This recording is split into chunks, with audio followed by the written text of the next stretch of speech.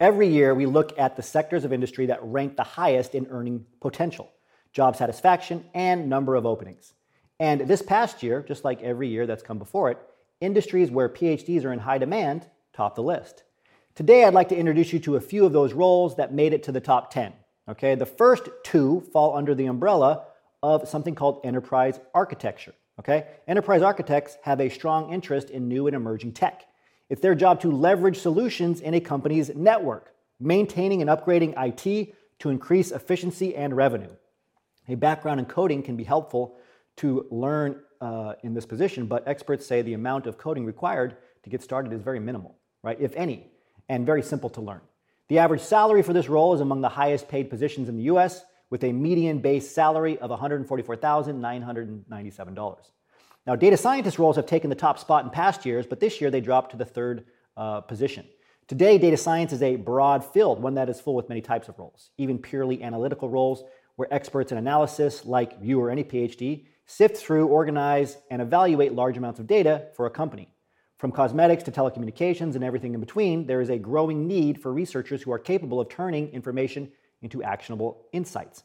A data scientist's job is making sense of unstructured data from various sources, right? This could be patient data, cell phone data, social media feeds, emails, and anything from any other devices, right? They utilize their skills in both technology and social science to find trends and manage data.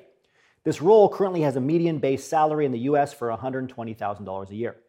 Next, machine learning engineers ranked high on the list, reporting the highest level of satisfaction, in fact, for all STEM-based science positions. Machine learning engineers and scientists will become increasingly popular in industry as more and more companies use tech to their advantage. Gaming, communication, again, social media, and so many other sectors of industry need their expertise. Part software engineer and part data scientist, machine learning engineers design and create data funnels, algorithms, software programs, right? All of this capable of carrying out AI tasks. The median base salary for this position is $130,489. Now, did you think you had to be a STEM PhD for every job on the list? Not so fast. Product managers ranked very highly on this year's list as well. These product managers oversee the development of a product and then the management of that product after it launches into the market. These PMs observe a product's market performance and collect information about it and how consumers interact with it over its product market life cycle. They analyze what's working, what isn't, what should be added, and what is obsolete. And then they help user experience, R&D, development, and other teams adjust accordingly. As a product manager, you must be able to quickly identify market needs, communicate those needs, right, with your marketing team and other teams, and find innovative solutions for these needs. These kind of PM roles are available for PhDs in all sectors of industry. Interdisciplinary PhDs in particular are in high demand for this role. Another important point, given the ubiquitous nature and need of product managers in industry, is that it's very well protected during recessions. It's also a great feeder for even higher level roles like user experience research.